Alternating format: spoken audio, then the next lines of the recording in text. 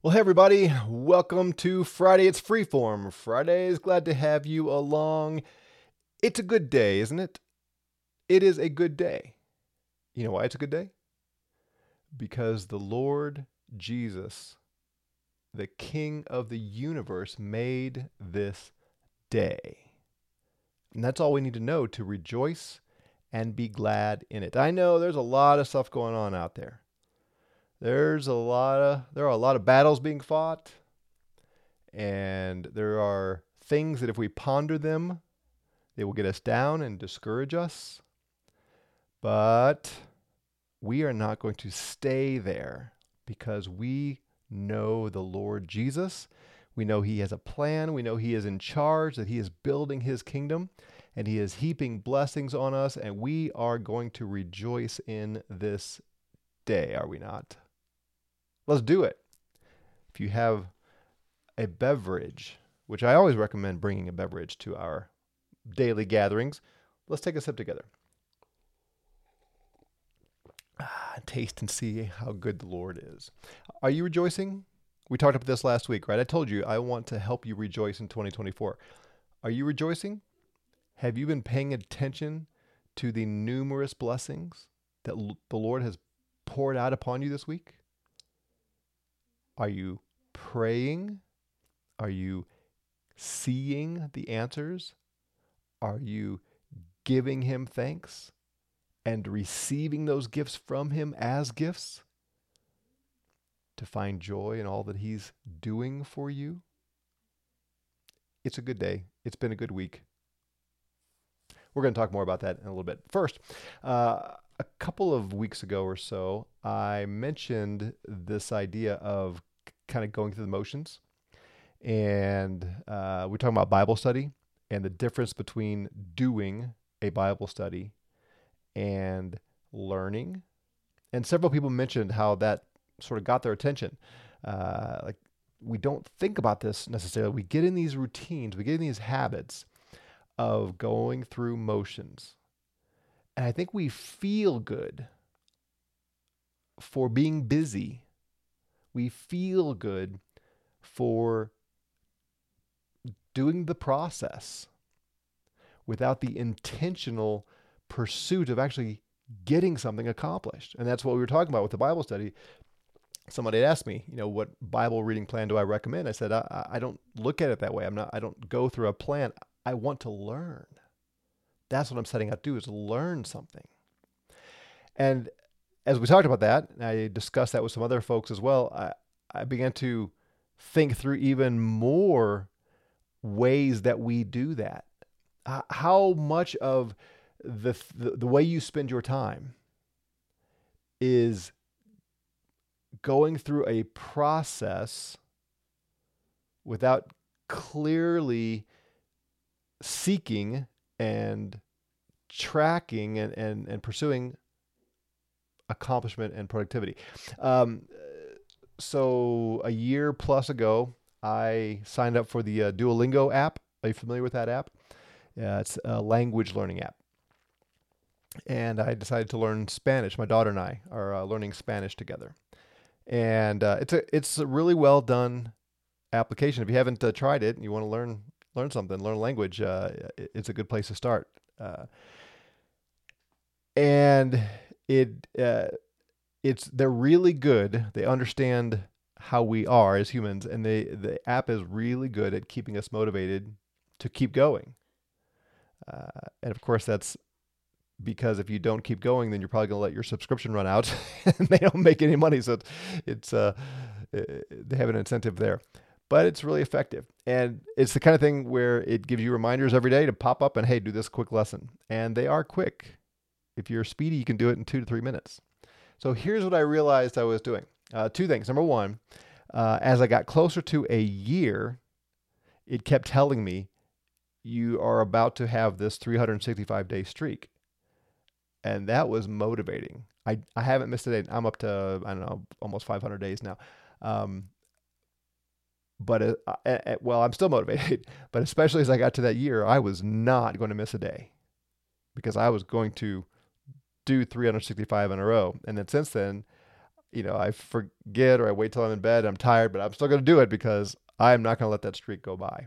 So that's a good motivator. But here's what I realized I was doing, not just to keep the streak alive, but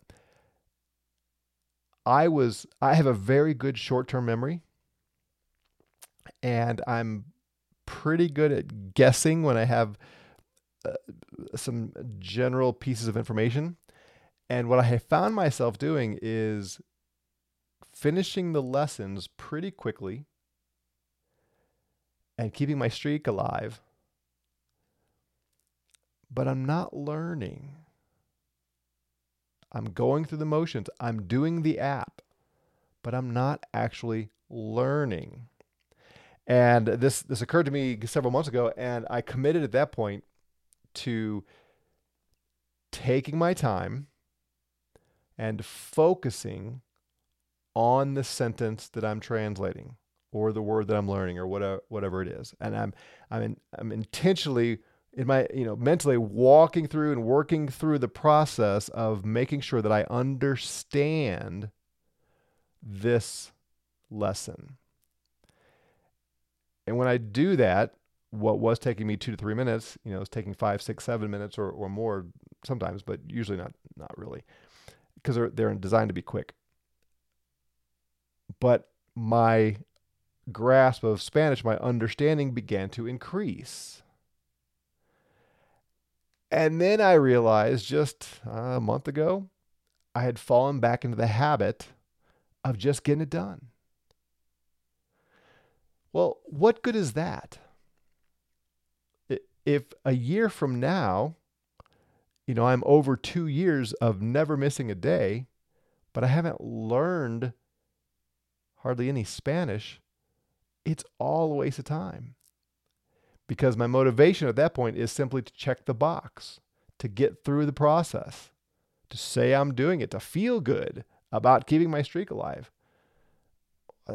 I didn't say, what I'd really like to do is find an app that will have reminders and incentives and little icons of some little creature that high fives and dances when I complete things. And what I really want is to feel good about completing a daily something. Oh, here's an app that'll do that. Let's do that. That's not what I set out to do. I set out to learn Spanish. Anything short of learning Spanish is a failure. So that got me thinking about all kinds of ways that we do that. Going to church. If you've watched my series on the church, I can tell you now, having done this for a couple years, the fellowship, the love for one another, the community that we have, and the learning that's taking place in the home fellowship is far superior to what happens in institutional churches with a service and a building and all that. It's better. And I realized in our setting, you just can't go through the motions. But in the traditional institutional church, you can. You can just go check the box of showing up in the service, paying attention along the way, singing a few songs, whatever, go home and feel good. I went to church. You can do this with anything. You can do this with date nights. If you take your wife out on a date every week, you could just be a checkbox as opposed to engaging in the relationship with one another and making sure that that time that you choose to spend and set aside, that it's profitable for the relationship. Now, habits are good and processes are good systems are good to keep us, to make sure we set the time aside to do what we want to do. But we always have to remember the goal is to get it done, is to accomplish something. So I would encourage you to think through how you spend your time. Well, maybe back up. What are you trying to accomplish? What are you trying to produce in life? What are you pursuing this week, this month? And are you actually pursuing it? Now, again, there's a place to stop and look at the process and say, is my system helping me get there? But you need to regularly come back and say, am I actually achieving the goal that I set out to achieve? You will find more joy in life because you're being productive and you're doing what the Lord's called you to do if you are actually pursuing the end. So I put that out there for you. Give some thought to it and see how many areas of your life you're just kind of going through the motions, checking the boxes. You're keeping your streak alive, but you're not actually doing anything. You have nothing to show for it. You're not learning. You're not growing. You're not increasing this or that or whatever. And then change it. Change it. It's good to do. All right. Something else to consider on how to be joyful in 2024. This one, to get better at this for some of us, takes some humble self-evaluation, but it's basically this. Refuse to engage in strife and dissension this year. Well, let's start with today. This week. Refuse to argue. Now, I don't mean argument there in the sense of truly going back and forth with someone where you love them, they love you, you're giving each other the benefit of the doubt, and you're seeking truth.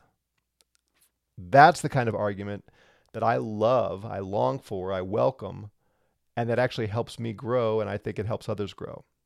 That's not what I mean. I'm using it in the colloquial sense of nothing more than a petty debate. You're wrong. I'm assuming the worst of you, and I want to make sure you know where you're wrong. I'm going to get upset at your words. I'm going to have a reaction, and not a generous, kind reaction. It's a choice, friends. It's a choice. How you react to someone you disagree with, someone who says something you don't like, someone who says something you think is incorrect. Your attitude and your reaction there is a choice, and I urge you, refuse to argue. I tell guys this all the time as I help them with their marriage. Arguing with anyone, arguing with a woman, arguing with your wife, it never turns out well. It just doesn't. And again, you understand how I'm using the word argue. When we're in a debate and causing this dissension with somebody else, we're not objective. We don't want the best for the other person. We want to make sure that our opinion is stressed. We want to convince the person that we are right, that I'm right. That's what most marital arguments are. You're wrong, I'm right. You did it wrong. That upsets me. You. And I'm telling you, the way out of that is just to refuse to engage at that level of strife and dissension. This is commanded all over the New Testament. The Lord is angry at the one who causes strife among brothers. And I think we don't think we're part of that. And yet we may be more a part of it than we realize. I'll tell you, I get comments on our videos, and there's a couple different kind of people that lay out comments. Some have a disagreement with what I've said, and they express what they think is true and accurate, and that's great. Others, they don't actually have an argument. They don't have premises leading to conclusion. They don't have actual point to make. Here's what you said. Here's where I think it's wrong. Here's what I think is right. That's not what they get. It's, it becomes a personal attack, a personal. In logic, it's called the ad hominem, right? They can't attack my reasoning; they attack my argument, kind of thing. Now, In written exchange, this is difficult because our tone does matter. The tone police, that whole business is if your only reason for questioning someone is because you think they used the incorrect tone, that's not helpful. But tone does help in expressing, humility and concern for someone, and so you don't get that in the written form. So it's difficult, and I misinterpret people sometimes. And if I do that to you, forgive me. I don't intend to do that. But sometimes I read a comment, and this gets back to what we talked about last week, by the way. Sometimes I read a comment and it starts to frustrate me. And then my practice typically is to not respond till the next day. And so often I'll read it the next day and think, oh, that doesn't sound at all like I heard it in my head yesterday. Sometimes it's because of my sleep or something else that got me kind of cranky, and I just interpreted through a certain lens. And that's, by the way, something we should do with everyone we engage with is stop and think, wait, I'm reacting like they are attacking me. Are they really attacking me? You realize when you get defensive, you're assuming you're being attacked, right? That's what a defense is. We put up our defenses when we're being attacked or when we feel like we're being attacked. So if you are defensive with your spouse or a friend, it's because you feel like you're being attacked. So one thing that helps me is when I start to feel defensive in any setting is to stop and say, wait a minute, am I being attacked? Because I'm being defensive, which means I think I'm being attacked. Am I really being attacked? Did she say that as an attack? Is she trying to hurt me? Is she trying to take me out? Right? That's what an attack is. Right? Is she firing weapons at me, seeking to do me harm? No. It's my wife. She loves me. Now, she may be frustrated about something, and her tone may be different than I would prefer it, but is she really seeking to do me harm? No, I don't believe that. I don't think she would ever intentionally do me. I shouldn't say never. I mean, we do that, right, in relationships, but she's not seeking to do me harm right now. So why am I defending myself as though I'm under attack? Well, I don't like something about what she's saying or how she's saying it, or maybe it's hitting a little too close to home, and now I have to defend my honor even though she's right. Whatever. That's a tool I use to try not to engage in strife and dissension. Is when I get defensive and starts in here in my mind, to stop and say, wait, am I being attacked? Almost always the answer is no. At least in my sort of inner circles of my family and people in our fellowship and friends and that kind of thing. They don't attack me. My neighbors aren't attacking me. Now online, sure, sometimes people attack me. Well, most of the time I just laugh that off. If it's a true attack, if it's, derogatory comments. But what do? We so often interpret someone who disagrees with us as an attack. And I think we as a culture, that's kind of where we are. We're not good at disagreeing. We're not good at receiving disagreement. How do we ever learn? How do you learn anything if no one ever disagrees with you? I think we've got to get to the place where we welcome disagreement. We want it. And nobody wants to be told, you're an idiot. How could you believe that for a second? You're stupid, et cetera, et cetera. Nobody wants to be told that. But when someone says, no, it's not this, it's that, they're not saying you're an idiot. Right? As soon as you say something, it's out there in the marketplace of ideas. It's out there to be consumed. I assume, when I teach, right, when I articulate things, I'm trying to persuade you that I'm right and that you should believe this and take whatever action. That's what a teacher does. Here, this is the information you don't have, and you need to have this information. Well, if you disagree with that information that I'm putting forth, and I interpret that as an attack, or you think I'm an idiot, I shouldn't be teaching. And therefore, I would push that back on you as well. If you assert something and someone says, I don't think that's correct, regardless of the words they choose, but what they're saying is, no, I think you're wrong, and you interpret that as an attack, well, they think I'm an idiot, they're being harsh and cruel. No, you shouldn't have asserted anything if you're not willing to have someone challenge it. How often does this happen in politics, political discussion? Right? That's all we're going to hear all year, are political statements. And most of you, have very strong beliefs and opinions about who you are for or against politically. Are you willing to consider that you're wrong? I find that when it comes to politics, people are very bold in their assertions and then get very pouty and defensive very quickly when anybody has a different opinion.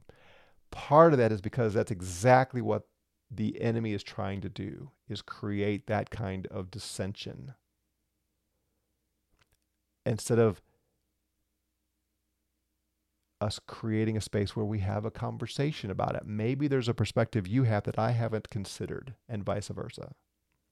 Maybe at the end of the day, we really do disagree. So, all right, how do we live together and love one another in spite of that disagreement? That's what the scripture calls us to do. That's what the Lord Jesus calls us to do. And I'm telling you, the only way that's going to happen this year for you is if you just choose, you make a decision to refuse to engage in dissension and strife. Good, loving debate, have at it. I welcome it too. But strife and dissension, and you are a cause of it. Some of you, sometimes. I don't know who you are. What I should say is, we all need to be willing to look at ourselves and say, am I causing strife and dissension? And we justify, we rationalize, we give ourselves the benefit of the doubt so often that we don't give to others. And I'm urging each one of us to stop, especially as we go through this heated political season, and ask, am I causing strife and dissension? And it's not just over politics. It could be over anything. Refuse to engage in that and see how much more joy you experience this year. All right, last thing, very quickly. We'll spend more time on this down the road, because this is just one that's going to come again and again and again. If you want to be a more joyful, rejoicing person, you must identify the blessings the Lord is giving to you. You must. You must make it a regular habit of naming them, listing them, naming them, calling them out, receiving them as gifts, and giving thanks for them. Some of you have heard me talk about this before. Every Sunday, the first thing we do as a fellowship is we go around the room and everyone shares at least one blessing from the Lord this week. And we often remind ourselves every good gift comes from our Father above. Every good thing, big or small. If He heals you of cancer, you better believe we are going to celebrate that, rejoice in His blessing. If you get a raise at work, we're going to celebrate that. I'm trying to think now, our people share sometimes very, very small, relatively small things. But what's great is I can see that they all get it now. The Lord is heaping blessing on us day in and day out. Even the little things things they weren't observing before, they're observing now. And there is more joy among these people than there were when we started a couple of years ago. And as new people come, you can just see the transition. At first, they're kind of thinking, okay, this is good. Yeah, we should be thankful.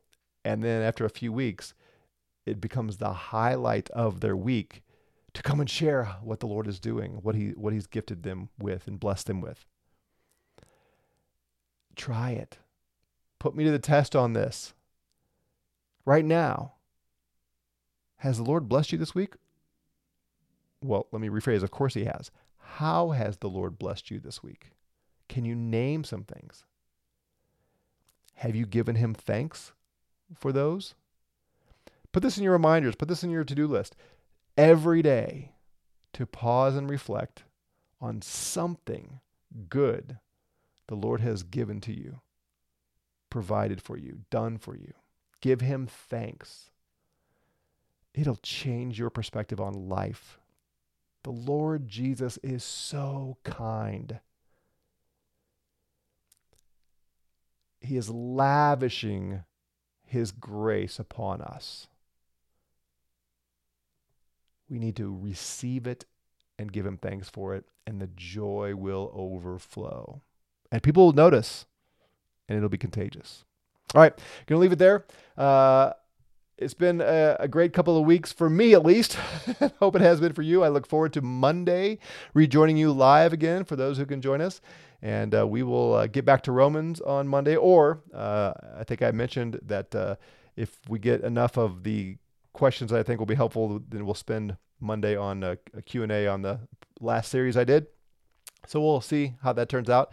But thanks for joining us. Give some thought to these things, and we will see you on Monday. God bless you.